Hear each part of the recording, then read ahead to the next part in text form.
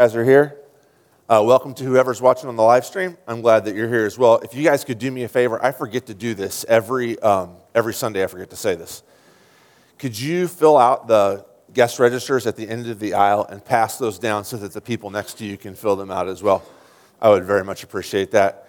And if you're visiting, leave me your address or some way to contact you. I'd like to get to know you better. Let me run through just a couple things here real quick. First of all, schedule-wise, new members class starts next Sunday, and I almost hate to call that a new members class because it's really for everybody. It's for anybody who wants to dig a little bit deeper. We go through the story of the Bible from beginning to end. We do not read the whole Bible, of course, but we go through the story of the Bible from beginning to end and talk about how our lives fit into that story and how it controls what we how it should control what we think and say and do, and how that whole story revolves around Jesus. It's also, I call it the new members class because it is the ordinary way that if you are interested in joining the church, you would go through that class to do that. Anybody's welcome to come, though. It's a lot of fun. I think it's a lot of fun. People who go through it tell me that it's a lot of fun. Next Sunday, we're going to start that at 6:30 in the evening. It's going to go from 6:30 to 8. Childcare is provided, so if you got kids, feel free to bring them. Also, along with that, next Sunday, we're going to start the next round of youth confirmation classes. That'll be after Bible study, so we'll have church, and then we'll have Bible study, 10-minute break, and then we'll do an hour of youth confirmation class with whichever of your kids want to show up. If you are, let me give you the kind of what your kids are eligible if. They want to be Christians, they want to take communion, they're old enough to basically understand the story of the Bible and who Jesus is and who we are and what's wrong and what's the solution. If they're old enough to sit there and talk and listen for an hour, and really that's up to you parents, then they are more than welcome to come to the confirmation class and prepare for communion. This is not, like in some churches, this is not an age thing. This is not a junior high thing. We've had kids as young as 4th grade come in there, and that is totally fine if it's fine with you parents. After the service today, we're going to have a brief meeting right up here for anybody who's interested, parents and kids. If you're interested, or grandparents, if you've got kids who are interested in being involved in that, we're going to meet right up here briefly after the service so I can figure out who you are. And then I need to know how many are going to be there so I can order some of the materials for that too. So that'll be right after that, right afterwards. A couple more things real quick. After service today is Bible study, and I told you this last week. I'll keep on mentioning this. We don't have time to dig into everything in the book of Revelation up here during the sermon. And so what we're going to do is I'm going to try to give you a big, broad overview during the sermon, and then downstairs, we're going to dig into some of the details. Now, last week, for those of you who were there, we less looked at the text and more talked about what our experiences together of Revelation have been. If you've ever been familiar with the book of Revelation, we talked about that. Today we're going to dig into chapter 1 a little bit and look at some of the imagery there and what it means, and chapter 2 as well, which that'll be the sermon text for this morning. So please come downstairs afterwards and join us for Bible study. Okay, let's see here. One more thing. I told you remember about a month ago, Jack and Happy, 2 of our college students, preparing for a mission trip coming up this summer, gave you a little presentation, and I told you that we were going to have an offering for them. And then over the date that I said we were going to have it was over Christmas holiday, and everybody was gone. And I thought that would be real unfortunate if I should have thought of that before I said that, if we took up the offering when everybody was traveling and some of you were sick. So what we're going to do is next Sunday, we're going to take up a door offering after the service. That's going to go to, we're going to split it, and half of it will go to Jack. Jack's going to lead a mission trip to Hungary this year, and then Happy's going to Costa Rica, I believe. And we'll split that up and send that to the organization that they're doing those trips from. Okay. That's all that I think I have. Let's go ahead and stand and sing the opening hymn together.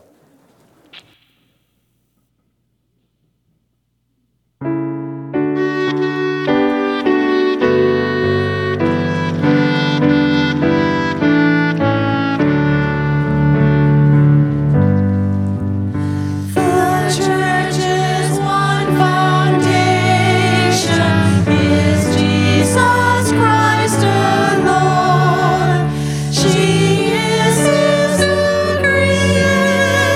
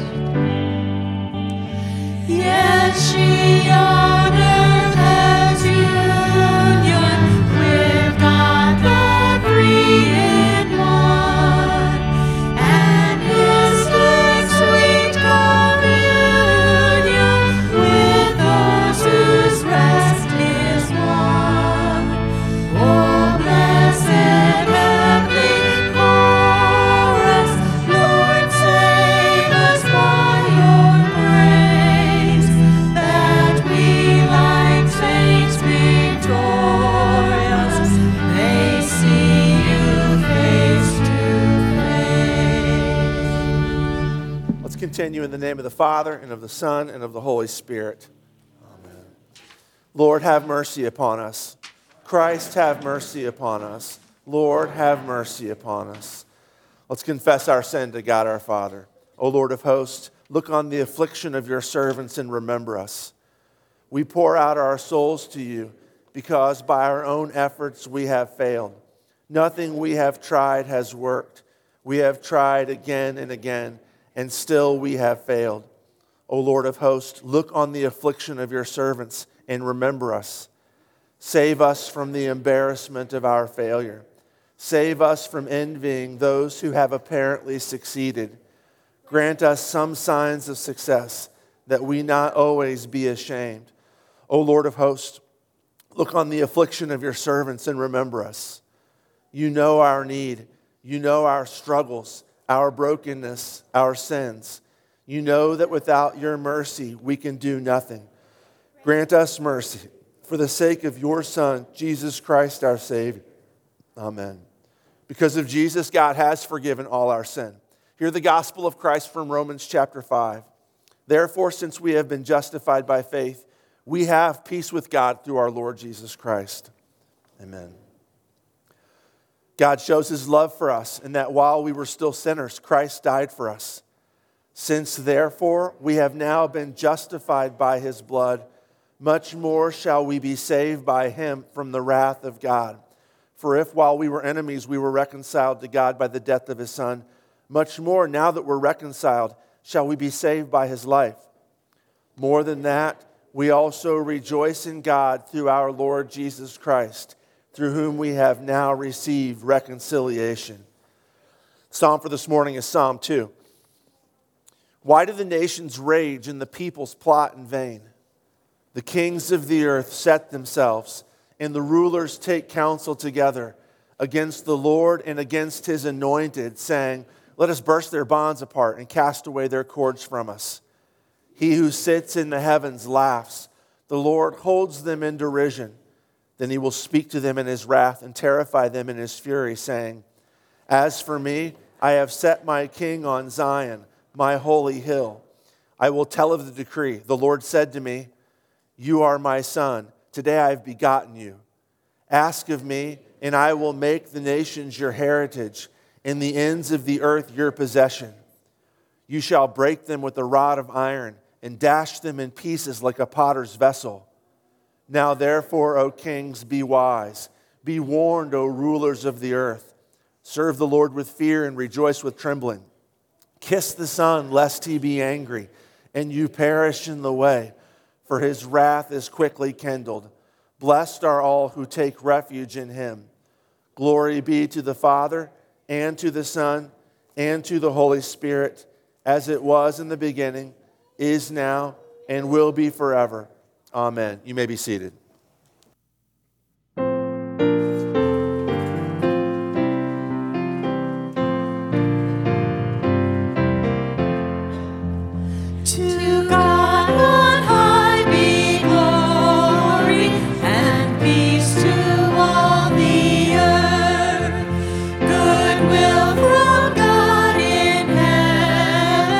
Proclaim that Jesus' birth, we pray.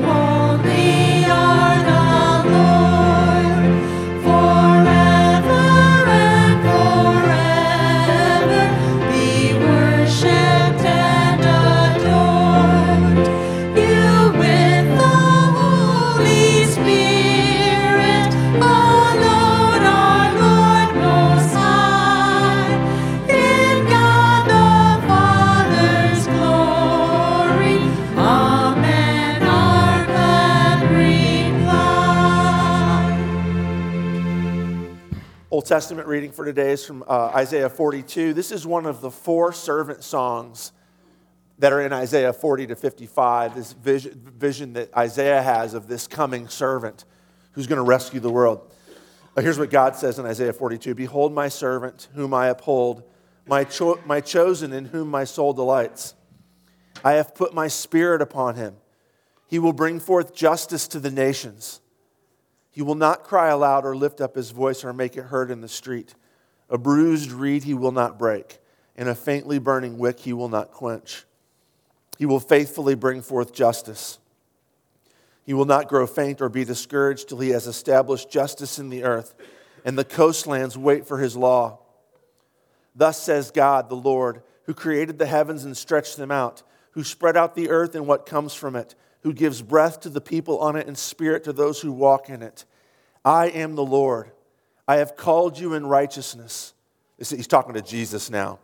I will take you by the hand and keep you. I will give you as a covenant for the people, a light for the nations, to open the eyes that are blind, to bring out the prisoners from the dungeon, from the prison those who sit in darkness. I am the Lord, that is my name. My glory I give to no other, nor my praise to carved idols. Behold, the former things have come to pass, and new things I now declare. Before they spring forth, I tell you of them. This is the word of the Lord. Thanks be to God. Here's some overlap between the Isaiah reading and what we're doing in Revelation is this emphasis in Isaiah, all through Isaiah 40 to 55. Here in the servant song that comes out, it comes out that God's goal is to rescue the nations. God's goal is not to take individuals to heaven when they die. God's goal is to conquer the entire world. This comes out frequently in here. Verse 4, he won't be discouraged till he has established justice in the earth. He gives breath to the people. Let's see here. I will give you as a covenant for the people, a light for the nations, verse 6. Anyway, that's good stuff. Revelation 2, this is the sermon text for today. We did Revelation 1 last week. Revelation 2 and 3 is a letter from John to 7 churches that were kind of all in the same area in Asia Minor, what's currently Turkey. Chapter 3 has 3 of them. Chapter 2 today we'll look at 4 of these churches. To the angel of the church in Ephesus write, the words of him who holds the 7 stars in his right hand, who walks among the 7 golden lampstands. You guys will remember who were here last week. That's talking about Jesus. I know your works, your toil and your patient endurance, and how you cannot bear with those who are evil, but have tested those who call themselves apostles and are not, and found them to be false. I know you are enduring patiently and bearing up for my name's sake, and you have not grown weary. But I have this against you, that you've abandoned the love you had at first. Remember, therefore, from where you have fallen. Repent and do the works you did at first. If not, I will come to you and remove your lampstand from its place, unless you repent. Yet this you have. You hate the works of the Nicolaitans, which I also hate. He who has an ear, let him hear what the Spirit says to the churches. To the one who conquers, I will grant to eat of the tree of life, which is in the paradise of God. And to the angel of the church in Smyrna write, the words of the first and the last, who died and came to life. I know your tribulation and your poverty, but you're rich. And the slander of those who say that they are Jews and are not, but are a synagogue of Satan. Do not fear what you are about to suffer. Behold, the devil is about to throw some of you into prison, that you may be tested, and for 10 days you will have tribulation. Be faithful unto death, and I will give you the crown of life. He who has an ear, let him hear what the Spirit says to the churches. The one who conquers will not be hurt by the second death. And to the angel of the church in Pergamum write, the words of him who has the sharp two-edged sword. I know where you dwell, where Satan's throne is. And yet you hold fast my name, and you do not deny my faith, even in the days of Antipas, my faithful witness, who is killed among you, where Satan dwells. But I have a few things against you. You have some there who hold the teaching of Balaam, who taught Balak to put a stumbling block before the sons of Israel, so that they might eat food sacrificed to idols and practice sexual immorality. So also you have some who hold the teaching of the Nicolaitans. Therefore repent. If not, I will come to you soon and war against them with the sword of my mouth. He who has an ear, let him hear what the Spirit says to the churches. To the one who conquers, I will give some of the hidden manna, And I will give him a white stone with a new name written on the stone that no one knows except the one who receives it. And to the angel of the church in Thyatira write, the words of the Son of God, who has eyes like a flame of fire and whose feet are like burnished bronze. I know your works, your love and faith and service and patient endurance, and that your latter works exceed the first. But I have this against you, that you tolerate that woman Jezebel, who calls herself a prophetess and is teaching and seducing my servants to practice sexual immorality and to eat food sacrificed to idols. I gave her time to repent, but she refuses to repent of her sexual immorality. Behold, I will throw her onto a sickbed, and those who commit adultery with her I will throw into great tribulation unless they repent of her works. And I will strike her children dead. And all the churches will know that I am he who searches mind and heart, and I will give to each of you as your works deserve. But to the rest of you in Thyatira who do not hold this teaching, who have not learned what some call the deep things of Satan, to you I say, I do not lay on you any other burden. Only hold fast what you have until I come. The one who conquers and who keeps my works until the end, to him I will give authority over the nations, and he will rule them with a rod of iron, as when earthen pots are broken in pieces, even as I myself have received authority from my Father. And I will give him the morning star. He who has an ear, let him hear what the Spirit says to the churches. This is the word of the Lord. Thanks be to God. Please stand for the gospel reading. The Holy Gospel according to St. Matthew, chapter 3. Glory to you, O Lord. So this is the Sunday in the church here when we celebrate the baptism of Jesus. I made a mistake. The front of the bulletin cover says the second Sunday after Christmas. It's actually supposed to say the baptism of Jesus. This is what this reading is about here. Then Jesus came from Galilee to the Jordan to John to be baptized by him. John would have prevented him, saying, I need to be baptized by you, and do you come to me? But Jesus answered him, let it be so now, for thus it is fitting for us to fulfill all righteousness. Then he consented. And when Jesus was baptized, immediately he went up from the water. And behold, the heavens were opened to him, and he saw the Spirit of God descending like a dove and coming to rest on him. And behold, a voice from heaven said, this is my beloved Son, with whom I am well pleased. This is the gospel of the Lord. Praise to you, O Christ. Let's confess our faith with the words of the Apostles' Creed. I believe in God, the Father Almighty, maker of heaven and earth, and in Jesus Christ, his only Son, our Lord, who was conceived by the Holy Spirit, born of the Virgin Mary, suffered under Pontius Pilate, was crucified, died, and was buried. He descended into hell. The third day he rose again from the dead. He ascended into heaven and sits at the right hand of God the Father Almighty. From thence he will come to judge the living and the dead. I believe in the Holy Spirit, the holy Christian church, the communion of saints, the forgiveness of sins, the resurrection of the body, life everlasting. Amen. Please stay standing for the sermon hymn.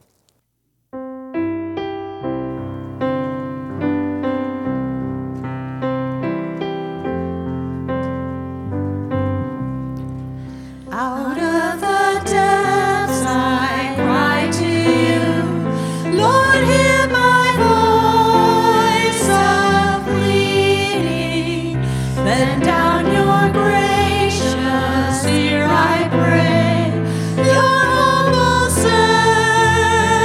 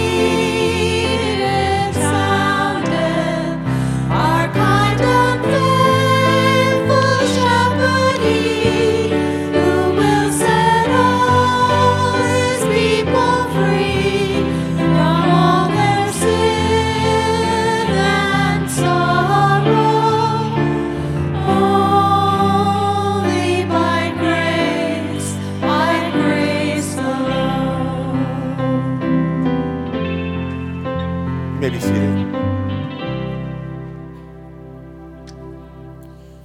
All right, if you could turn in your Bibles to Revelation 2 or look back in the bulletin to the reading of Revelation 2. I'm going to keep pointing you back. What we did last week in Revelation 1, actually in more, it was talking about apocalyptic and the way the book of Revelation works. If you weren't here for that, you're going to need to go back and listen to that at some point. For today, let me just say this. What Revelation is doing is answering the question, if Jesus is Lord of the universe, why is the church so lousy? Why is the church so weak?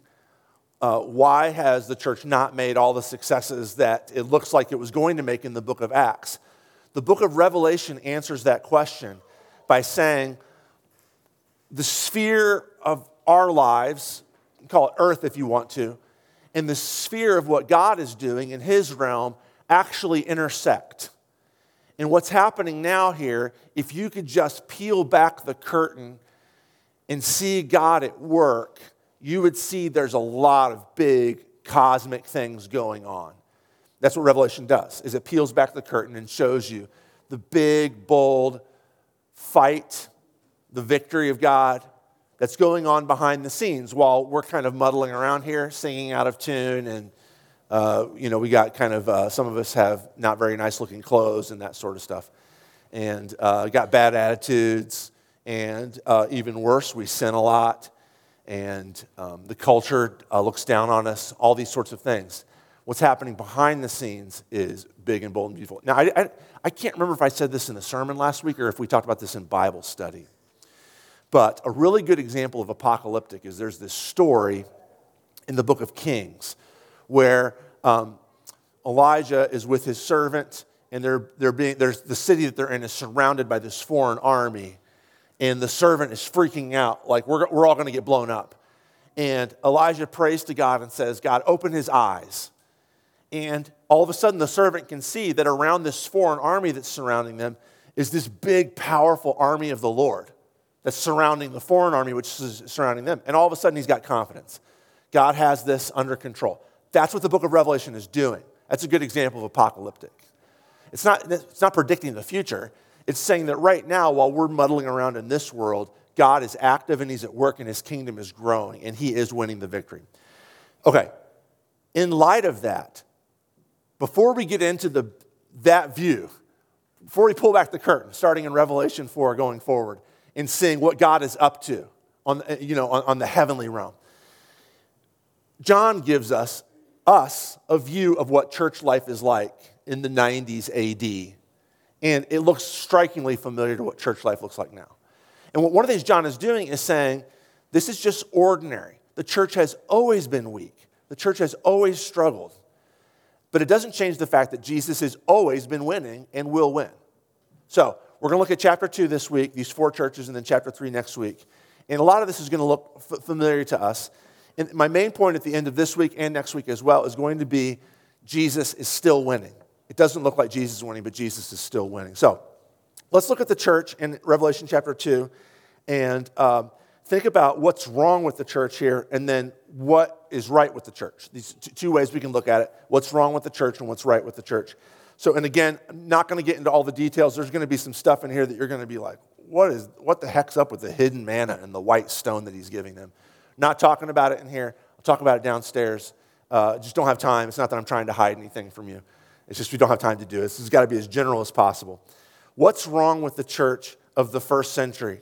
First of all, she's attacked from the outside and she attacks herself from the inside, these two things. Let's look at how she's attacked from the outside. Look at verse 9 and 10.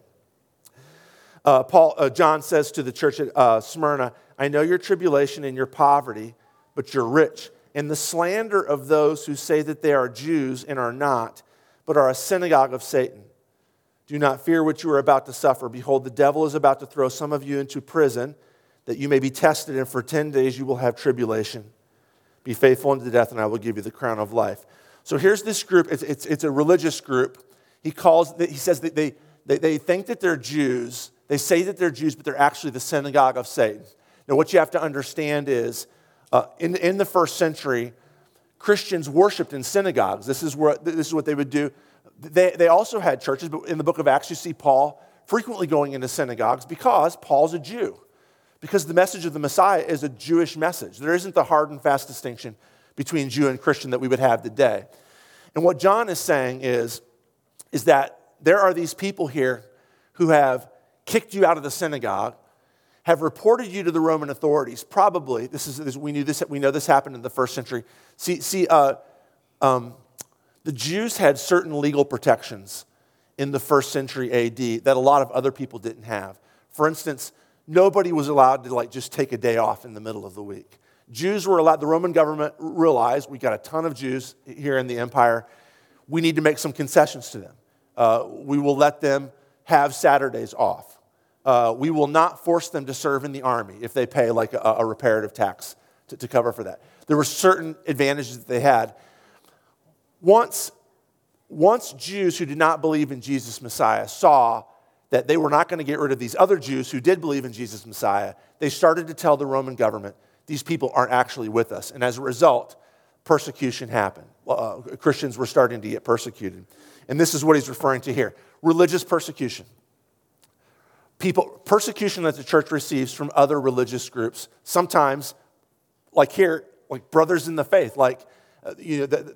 Brothers is the wrong word. Cousins in the faith, maybe, if you'd like. People who should be on your side opposed to you. So attacked by religious groups. Verse 13, look at verse 13.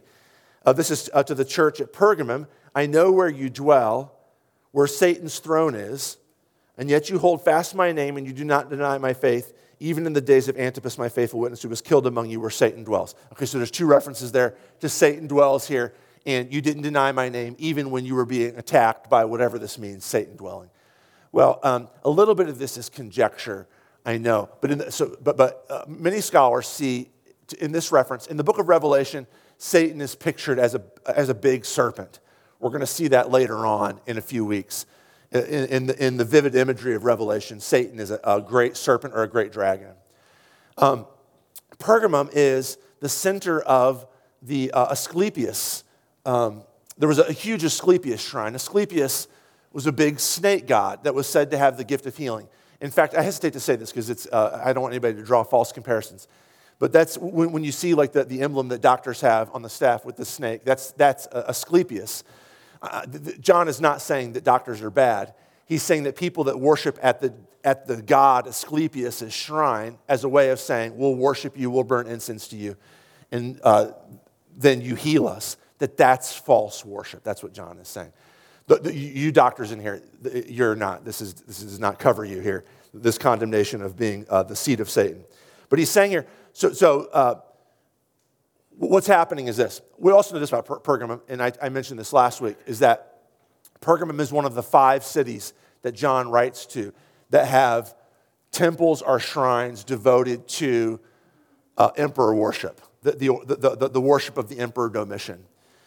If you are a good citizen of the Roman Empire, you were expected to do a couple things. One, like I said last week, was to go and worship at the shrine of the Roman emperor. At least once a year, you would be issued, I don't think I mentioned this, although I think I've said this before. You would be issued a card, a paper card, which said, I've done my yearly duty. I've gone and I've pinched the incense to Domitian, and I've said, Domitian is Lord, and now I can go about my business. You would also probably go to a shrine devoted to whatever local trade guild you were involved in. So shoemakers would have a shrine devoted to the patron god or goddess of shoemaking.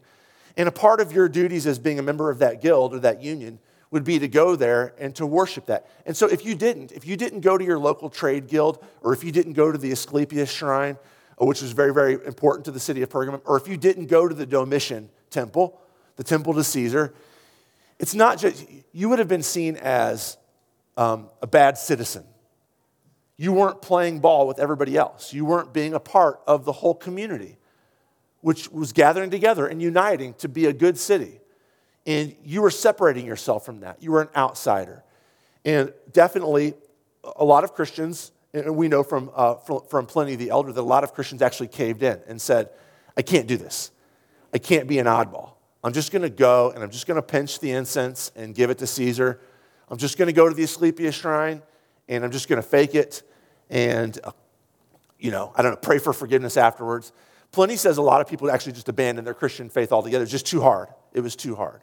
Well, this is actually normal. And I mean, it's ratcheted up a level here. But if you go back through the past 2,000 years, there's not been any time in the past 2,000 years when the world has not liked Christianity being genuinely Christian. Now, the Christian church frequently will tone down its message in certain areas in order to fit in. But when the Christian church is being the Christian church, it is very much looked down on by the economic system. And there's lots of examples of this. I can give you examples from now. I'll give you one. The porn industry does not like it when people say that porn is an epidemic because there's so much money to be made with porn. And if the church stands up for sexual purity, the economic system is going to bear their guns against it. But if the church says, which the church frequently does, hey, I think sexual purity is important, but who am I to tell other people how to live their lives? They'll leave you alone. That's just the amount of incense that you need to pinch and offer to Caesar to be left alone. But if the church is the church and says, no, this is a drug, porn is a drug, and it's killing families, it's killing people, it's destroying people psychologically and physically, the culture, the economic system is going to bear its guns on the Christian church. Same thing culturally, same thing religiously. If the Christian church is the Christian church, there are large swaths of the Christian church that are going to turn on the real Christian church. The political system as well. As long as you play nice and you are a faithful member, subservient to whatever party you belong to, they'll let you be the Christian church. But as soon as you stand up and say both political parties, God sits in judgment in certain areas on both those parties, they're going to bear their guns at you and turn against you. The Christian church has always faced this. We as Americans, though, we just got really, really good at playing ball with the culture, of assimilating. And when we choose not to, then we're kind of freaked out because of the outside pressure. Well, all John is saying here is, don't freak out about the outside pressure. Stay faithful. You're going to be tested for 10 days. I'm not going to tell you what that 10 days means. I will tell you downstairs if you're super interested. That's really cheap. That's kind of that was cheap. I apologize. I don't have time to tell you. That's what it is. But come downstairs and we'll talk about it later. But if you stay faithful, you'll be a part of this victory of God in Jesus Christ. All right. She's also attacked from the inside. She's attacked from the outside by the culture, by the political system, by the social order, by the economic order, by the religious order. The Christian church is also frequently attacking herself. She's also attacked from the inside. And now I'm going to give you here two things from this text. One is a liberal church tendency, and then the other is a conservative church tendency. I think the labels liberal and conservative are unfortunate, but you'll know what I mean when we get here. So first of all, sexual sin is a problem in the Christian church in the first century. It's a problem in the Christian church today. Look at verse 14 and 15. I have a few things against you, John says to the church at Pergamum. You have some there who hold the teaching of Balaam, who taught Balak to put a stumbling block before the sons of Israel, so that they might eat food sacrificed to idols and practice sexual immorality. Balaam, Numbers 22. Go back sometime this week and read Numbers 22 in the Old Testament. Balak, the king of Moab, hires the prophet Balaam to curse the people of Israel who he's scared of. Balaam goes to curse them, and then he's like, wait a minute, I'm trying, but I can't. I open my mouth to curse Israel, but Yahweh won't let me. Instead, whatever comes out of my mouth ends up blessing Israel. Balak tries 3 times. He's like, I'm giving you a ton of money, buddy, to curse this people. And finally, Balaam's like, I can't do it. I can't. God won't let me say anything bad about them.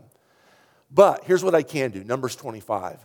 I can introduce them to Baal worship. And trust me, they're going to love Baal worship. It's going to weaken them, and then you can conquer them. And what Baal worship is this. Baal is a Phoenician god. Baal is a fertility god. Baal says, if you want to worship me, the way to do it is to come to my temples. I'll have sacred prostitutes here, male and female. You can have sex with whoever you want to. That's how you worship me. If you do that, I will give wives, I will give you babies. Husbands, I'll give your wives babies. I'll make your crops grow. But you have to come here and have sex. Numbers 25, Israel's like, that's the religion for me.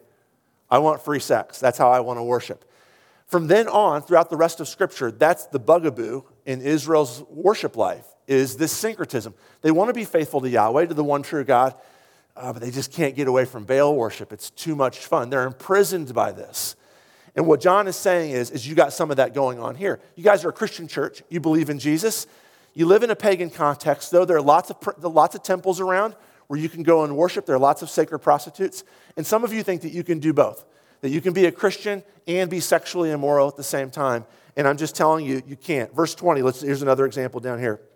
But I have this against you, he says to the church in Thyatira, that you tolerate that woman Jezebel, who calls herself a prophetess and is teaching and seducing my servants to practice sexual immorality and eat food sacrificed to idols. I gave her time to repent, but she refuses to repent of her sexual immorality.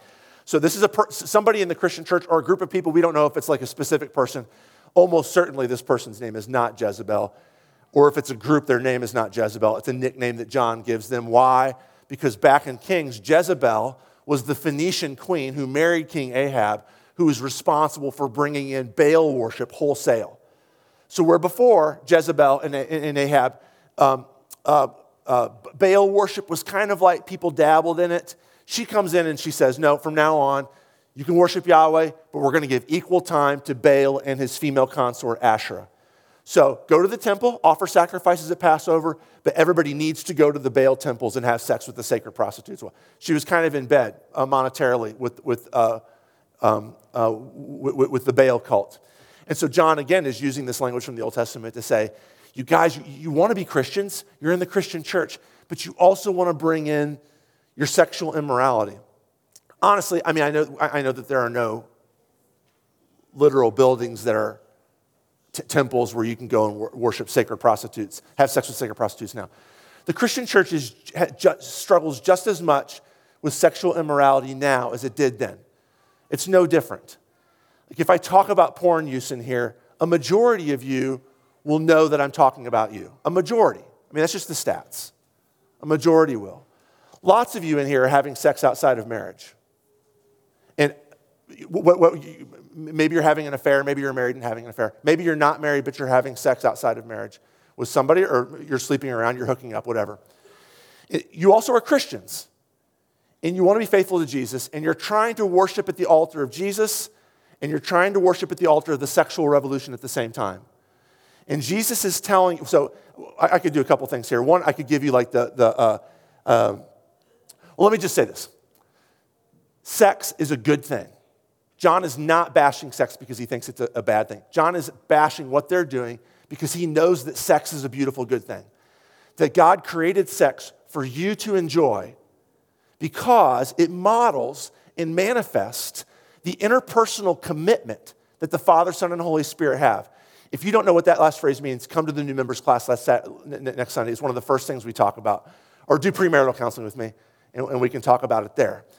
Sex within marriage was designed by God, Genesis 2, the two will become one flesh, to model the love that the Father, Son, and Holy Spirit have for each other, which is incredibly committed to each other.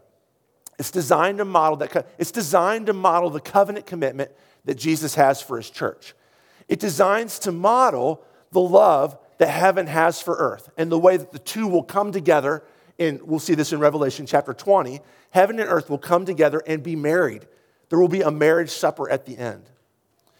When you try to take sex and you try to pull it out of covenant commitment, a commitment before God and for other people, it is extremely damaging. Now, I could give you a big talk here. I don't have time to give you a big talk about how the sexual revolution is responsible for a lot of us being depressed and lonely, responsible for a lot of dissociation problems that we have in our culture, responsible for a lot of problems that people have psychologically, people have with building relationship. Sex, according to the sexual revolution, is about you. It's something that you are owed. It's something that you need, and you have a right to satisfy. And do you see what it's done? It's become about you. It's a way for you to exercise your individualism. It becomes our identity. If you ask somebody, we actually use words like homosexual and heterosexual to describe our own identities. And I think that this is in other words, this is who I am. I'm heterosexual. That's who I am. That's my identity. And I said this before in here a while back. I'll say now again. I said to the men's group this Wednesday, I don't have a right to be heterosexual. What does heterosexual mean? If Aaron Miller says he's heterosexual, what does it mean? It means I'm into women. I don't have a right to be into women. I have to be into Angela. That's who God has called me to be into. My identity can't be what my sexual desires are. My identity has to be in Jesus Christ. My vocation is to love Angela, regardless of how I feel, regardless of whether I'm attracted to women, or I have same-sex attraction, or I struggle with wherever I am on the spectrum in between. God has called me to be faithful to Angela. I have no right to make my identity my sexuality. Well, that's what the sexual revolution has done to us. It's turned us into sexual objects. And in turn, we turn each other into sexual objects. I could give you a big speech about how this is damaging and what this is doing. What I'm going to do this morning is to say two things. One is, sex is beautiful. It's amazing. It's one of the best gifts God has given his people. But he has a plan for how it's supposed to work. And the second thing I'm going to say is this. People, it's time to repent. It's time to stop. It's time to put away the porn. It's time to put away the lust. It's the time to start being sexually faithful to your spouse or to your future spouse, or if you're single, to be sexually faithful to Jesus, to turn over your body, your mind, your soul, and your heart to Jesus, which all of us should do anyway. It's a call to repentance, and this is what John says. Repent. Turn away from that. Now, the sexual revolution is going to tell you, you can't. You can't stop. You have to have sex. And John's going to say, no, you don't have to have anything. You don't have to have food. All you have to have is Jesus. It's time to repent. The church is attacked from the inside by her sexual sin. Well, this is kind of a liberal church tendency, is to say, Jesus loves you. Whoever you want to have sex with, it's up to you. You have to, God wants you to be happy. You have to be free to experience and to celebrate who you are. That's a liberal church tendency. Let's talk about a conservative church tendency. Back in verses 2-5. I know your works, John says to the church at Ephesus, your toil and your patient endurance, and how you cannot bear with those who are evil, but have tested those who call themselves apostles and are not, and found them to be false. I know you are enduring patiently and bearing up for my name's sake, and you have not grown weary. But I have this against you, that you've abandoned the love you had at first. Remember, therefore, from where you've fallen, repent and do works you did at first. If not, I will come to you and remove your lampstand from its place unless you repent. Well, who is this church? Do you guys recognize this church? Here's a church that's incredibly orthodox. They know who the false apostles are, and they know who the false apostles aren't. They're very, very, very diligent to protect the doctrinal boundaries, to say this is true and this is false. Truth is allowed, falsehood is going to be denied. They're very diligent to do this. They're very willing to be steadfast in the face of persecution. And yet, they lack love. They don't lack love. They don't have love. Well, who is this church? I don't know if you recognize the LCMS in this description, but I certainly do. We're very, very proud of our doctrinal purity, of the fact that we know right from wrong and we have true doctrine, and yet we've lost our first love. We don't love God like we should. And we're sort of proud of it too. We're sort of proud of it. Like, love would be bad. I don't want to have emotions. Emotions might be sneaking into like work, sanctification by works. Just cold, hard facts, that's what we need. That's what God wants from us. But what does God say? I'm going to come and I'm going to take the lampstand away from you if you don't repent. He says the same thing to the people who sin sexually in the church as he does to the people who sin emotionally in the church. Who say, I give God my brain, but I'm not going to give God my emotions or my actions. Some of us are saying, well, how do I love God? I don't even feel like loving God, except maybe kind of in a surface way. Well, John says it's actions here. Verse 5, remember therefore from where you've fallen, repent, and do the works you did at first. Go back to the works of love. John knows, like C.S. Lewis knows, like we as romantic postmodernists don't know, that you act loving first and then the feelings will follow. You don't feel loving so that the acts follow. You act loving. Well, how do you act loving? What if God came to me and said, Aaron, you're a good dad. You work hard. You provide financially for your family. You protect your family, but you don't love your kids like I should. And what if I said, well, I don't even know how to love my kids. What do I do? And he said, well, do the works of love that you did at first. And what's the works of loving my kid? Well, one of the basics would just be hanging out with them. Like, maybe you don't feel this way about my kids. I feel this way about my kids. Like, to be around them is to love them. Like, to hang out with them is to be constantly amazed at the human beings that they are. If I decide, though, that I don't really need to be around my kids, I make money, I pay for their school bills, I pay for their clothing, I protect them, that I'm not loving them. And that's what we've become as the LCMS. We've become like people who don't want relationship, we just want the facts. We don't want connection with God or with each other. And as a result, we've fallen out of love with God and with each other. So one of the questions here is, what does he mean by love? Love who? Well, it's either God or fellow brothers and sisters in Christ or other people. And actually, 1 John 4, 20, 21, it's the same thing. John says, if anyone says, I love God and hates his brother, he's a liar, for he does not love his brother whom he has seen, cannot love God whom he has not seen. This commandment we have from God, whoever loves God must also love his brother. Love for God, love for each other is the same thing. And what God is doing is he's coming to the conservative church, and he's saying, I'm going to take your lampstand away if you do not love me. Well, you shouldn't do that, God. We're doctrinally pure. We have all of our doctrines lined up perfectly, and he's going to say, I want you. I'm glad he praises them for this, but I want you. I want you. I'm not an accountant. I don't need you to give me good books. I want a relationship with you. So the church, attacked from the inside, attacked from the outside. This church looks very familiar to me. A church that caves in. All these churches do. In fact, there's bits and pieces of each one of these churches here in this room amongst us, amongst me. I'm very, very proud of my theological degrees. I'm also very prone to sexual sin. And those two things kind of mix up syncretistically. I'm like, yeah, I like Jesus. I like Holy Communion. I also like Baal too. But I also like being a smart guy. I like that Christianity provides a platform for me. People pay me to get up here and try and sound like I'm smart. I like that too. I've turned this into like what they are here. And what God is calling me to is repentance. That's what's wrong with the church. So anyway, that's a call to repentance. That's the law portion of the sermon. We must repent. Wherever you find yourself in the description that John gives us here, repent. Now, what's right with the church? Quite simply, what's right with the church is Jesus. Verse 3, Paul says to the church at Ephesus, I know you are enduring patiently in bearing up for my name's sake. You are bearing up for my name's sake. What they have is Jesus. They have cold hearts. They've given themselves, they've turned away from their first love. But what they still have is Jesus. That's what they still have. Now, so there's space to repent. There's space to repent and return to their first love because whatever's wrong with them, they've got Jesus. They have the name of Jesus in their midst.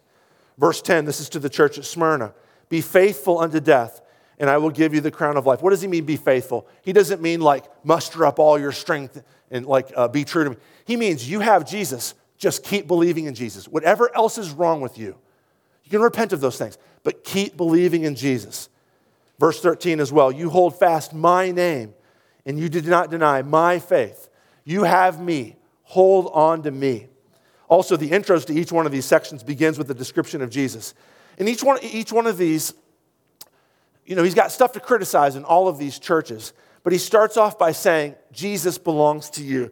Verse 1, to the angel of the church in Ephesus write the words of him who holds the 7 stars in his right hand, who walks among the 7 gold lampstands. Go back to chapter 1. That's Jesus talking. Verse 8, church in Smyrna. To the angel of the church in Smyrna write the words of the first and the last, who died and came to life. The crucified and risen Jesus belongs to you. Verse 12, to the angel of the church in Pergamum write the words of him who has the sharp two-edged sword. This is Jesus. The word of God comes from his mouth. Verse 18, and to the angel of the church in Thyatira write the words of the Son of God, who has eyes like a flame of fire, and whose feet are like burnished bronze. All of these, in every one of these instances where the church is described in her weakness and her frailty, she's also described as having Jesus. Jesus belongs to her. It is not a guarantee. He will come and take the lampstand away if they don't repent, but he is offering the gift of repentance. Turn to him because he belongs to you. Hold faithful, stay faithful to Jesus. Now, last thing I want to point out here, and then we'll be done. First of all, Jesus wins. I'm just going to say this, and then we'll be done. Jesus wins. Look at verse 26. The one who conquers, this is the very last end. The one who conquers and keeps my works until the end, to him I will give authority over the nations. Remember, the goal of Revelation, like the goal of the whole Bible, is not God's plan to get you to heaven someday. It is God's plan to put you in charge of all the nations. God wants you guys to be kings and queens, priests to him over the entire universe. And he will rule them with a rod of iron, as when earthen pots are broken in pieces. Now, what does that mean? Why is he bringing up like smashing pottery in pieces? You got to go back to the Psalm reading. Look in your bulletins at Psalm chapter 2. Psalm 2. This is a reference to Psalm 2, where, actually, just look at Psalm 2 with me really quick. Psalm 2 starts off, why do the nations rage and the people plot in vain? The kings of the earth set themselves. You'll see how this matches up with Revelation's message. All the political leaders of the world are opposed to Yahweh, and they want to overthrow him because they want to be God. They want to be in charge. The kings of the earth set themselves, the rulers take counsel together against two people, the Lord, Yahweh, and his anointed. And the Hebrew word behind anointed is Messiah, the Messiah. So there's two people here. There's the Lord, and then there's the anointed one. Here in Psalm 2, it's David. But you know this is going to get applied to Jesus. Interestingly enough, we're celebrating Jesus' baptism today. The words from Jesus' baptism are quoted here because Jesus is the true Messiah. Here's what the nations say about Yahweh and the Messiah. Let us burst their bonds apart and cast away their cords from us. But he who sits in the heavens laughs. The Lord holds them in derision. Then Yahweh will speak to them in his wrath and terrify them in his fury, saying, as for me, I've set my king on Zion, my holy hill. So here's what he says, is you guys all think that you're in charge. Political leaders, cultural leaders, entertainment leaders, economic leaders, you think that you're in charge of everything. I've already set my king on my holy hill. I've already set my Messiah there. And then the Messiah says this, David says this, I will tell of the decree, the Lord said to me, you are my son, today I have begotten you. Now you know that's language from Jesus' baptism. It's David talking, but it's actually about Jesus.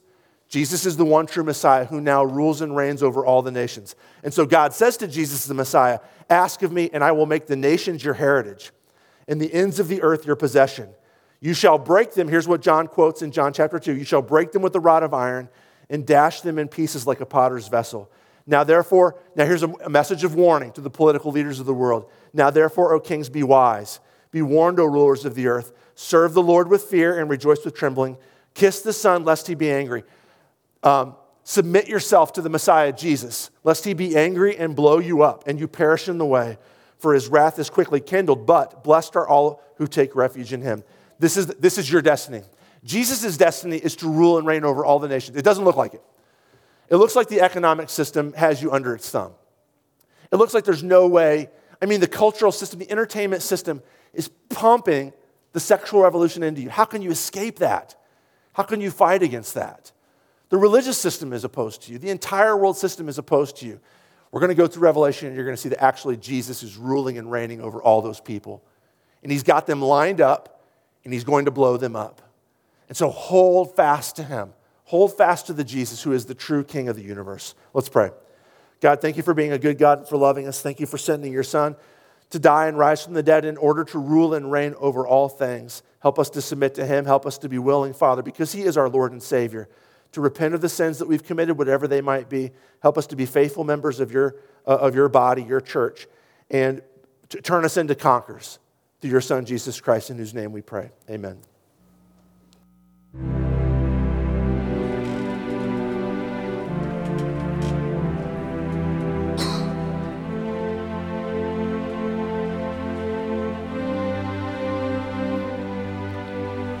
I see the Lord seated on the throne, exalted, and the train of his robe fills the temple with glory,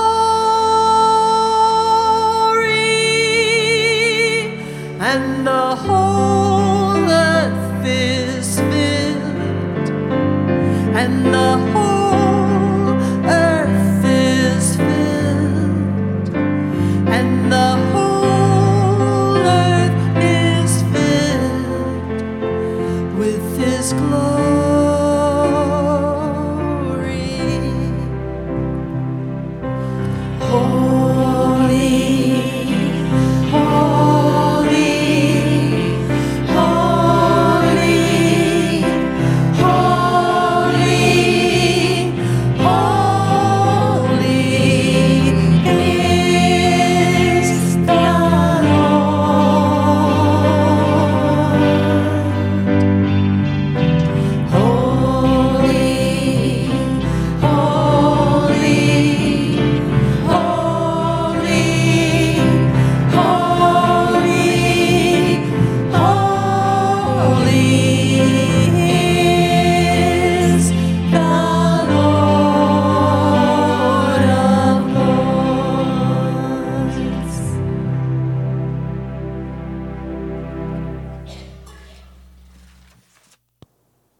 Let's stand for prayer.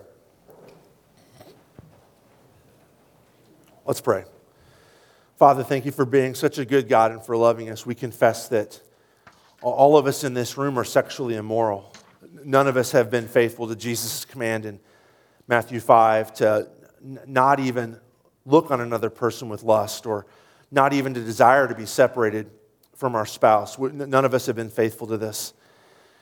None of us have been guiltless from thinking that money or power are going to satisfy us and to make us happy. And we've all worshiped at false altars. And we thank you so much for providing forgiveness, for promising forgiveness. And we ask you to forgive us of those sins and to continue because you know how weak we are and frail. And as we come to your rail here, God, give us the promise physically in the bread and wine, in your son's body and blood. Give us this promise that for all of our sins, for all of our caving into the cultural systems, that you do love us and forgive us, and that you still are our Savior, and that you are and your Son is our Jesus. Lord, in your mercy. Father, we thank and praise you for, in spite of the weakness of St. James Lutheran Church, all the work that you're doing here, and that we trust you're doing here in our community through us and through us as servants of this community. And I thank you for the people you've raised up in our church to love and serve you by loving and serving us. And I think especially today of the Altar Guild and all the work they've done. They're always super busy between Thanksgiving and the turn of the year. And it seems like they've been up here a lot, changing paraments and getting things prepared and changing decorations. And thank you for that important work that you've called them to help serve us by preparing the bread and wine, which you're going to join yourself to and serve us with yourself. And so we thank you for them. We also pray this morning for our missionaries, and especially this morning for Josh and Coco Lang in China, and that you would be with their ministry there, and that you would pour out your Holy Spirit on them so that their message, the message of their family, the message of their Christian community there would sound forth clearly in that context, and that your gospel would be made known, and that people would come to see your Son Jesus as Lord. Lord, in your mercy.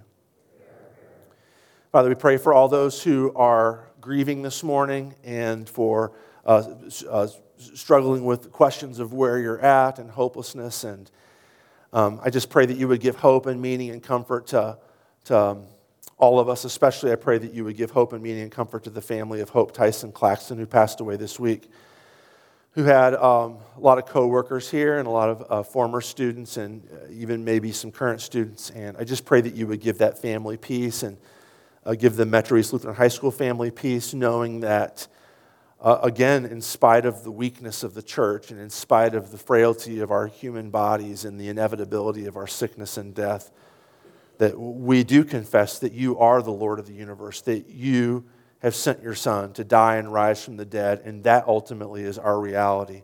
And we grasp and hold on to that because that's your promise. Lord, in your mercy. We can only pray these things because you are a good God who loves us, and we know that you are a sovereign, victorious God. Open our eyes to your armies surrounding this place. Help us to see the victory that you have in store for your people. Help us to see into the past and the victory that you've won by sending your Son to die and rise for us and to ascend for us. And help us to always be bold to come into your throne room as your children to ask you these requests, which we can only pray in your Son's name. Amen. The Lord be with you. Lift up your hearts. Let us give thanks to the Lord our God.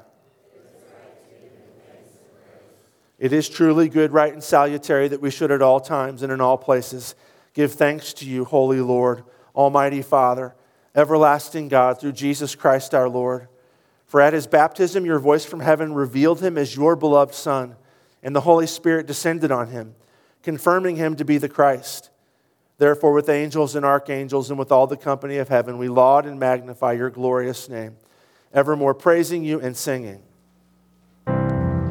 Holy, holy, holy Lord, God of Sabaoth adored, heaven and earth with full acclaim shout the glory of your name. Sing Hosanna in the highest.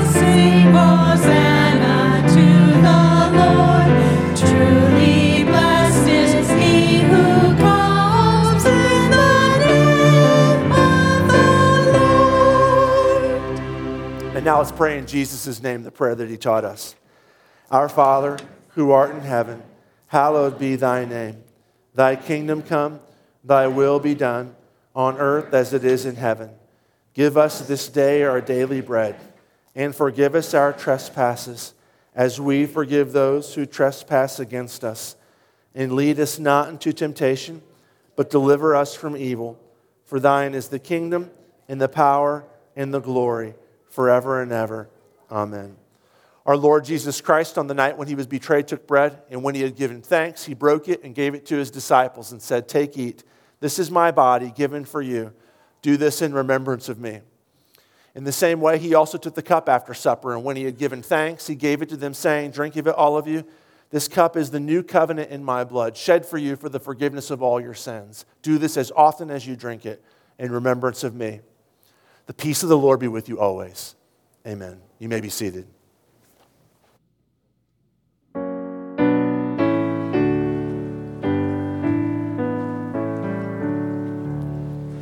Oh, Jesus Christ, true Lamb of God, you take the sin of the world away. Oh, Jesus Christ, true Lamb of God, have mercy on us, Lord, we pray.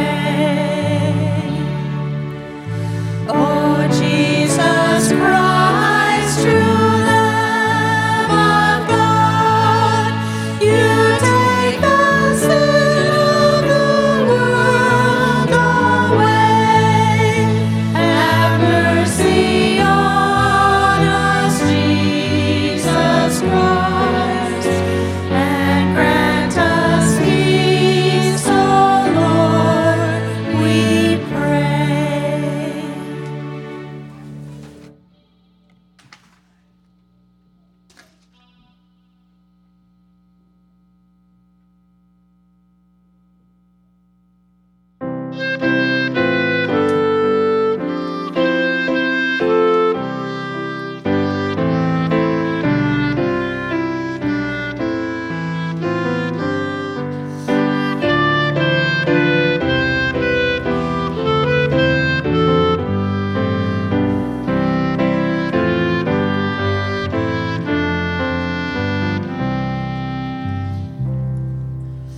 I want to walk as a child of the light. I want to follow Jesus. God sent the stars to give light to the world. The stars of my life is Jesus. In him there is no darkness at all. The light and the day are both alike. The Lamb is the light of the city of God. Shine in my heart, Lord Jesus.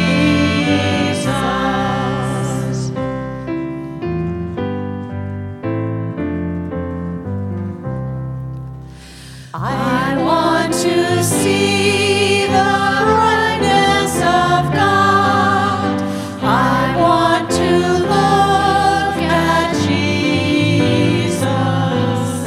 Clear sun of righteousness, shine on my path and show me the way to Father. In him there is no darkness at all. The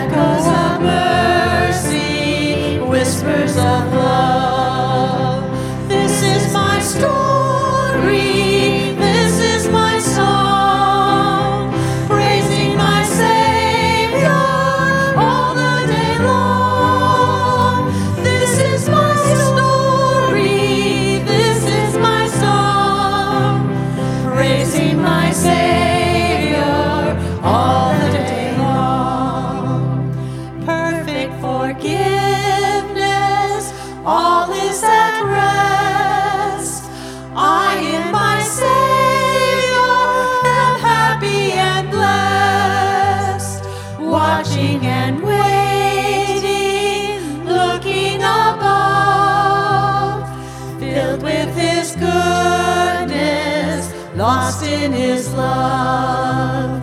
This is my story, this is my song, praising my Savior all the day long.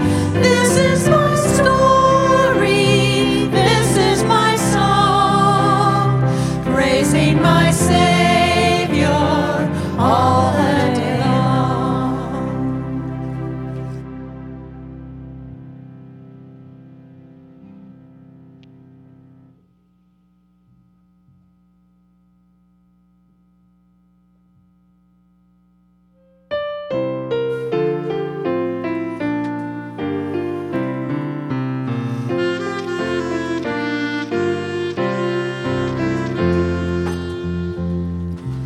God's own child, I gladly say it. I am baptized into Christ. He, because I could not pay it, gave my full redemption price. Do I need His treasures many? I have one worth more than any, that brought me salvation free, lasting to eternity. Sin disturbed my soul no longer. I am baptized into Christ. I have comfort even stronger. Jesus' cleansing sacrifice. Should a guilty conscience seize me, since my baptism did release me, yet not dear forgiving blood, sprinkling me with Jesus' blood. Satan, hear this proclamation. I am baptized into Christ. Drop your ugly accusation.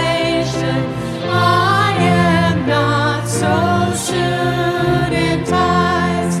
Now that to the front I've traveled, all your might has come unraveled, and against your tyranny, God my Lord unites with me. Death, you cannot end my gladness. I am baptized into Christ. When I die, I leave all sadness to inherit paradise. Though I lie in dust and ashes, there's assurance brightly flashes. Baptism has the strength divine to make life immortal mine. There is nothing worth comparing to this lifelong comfort sure. Home and on my grave is staring, even there I'll sleep secure. Though my flesh awaits its raising, still my soul continues praising. I am baptized into Christ. I'm a child of paradise. Please stand. Now may this true body and blood of our Lord and Savior Jesus Christ strengthen you and preserve you and keep you in the one true faith to life everlasting. Depart in Christ's peace. Amen.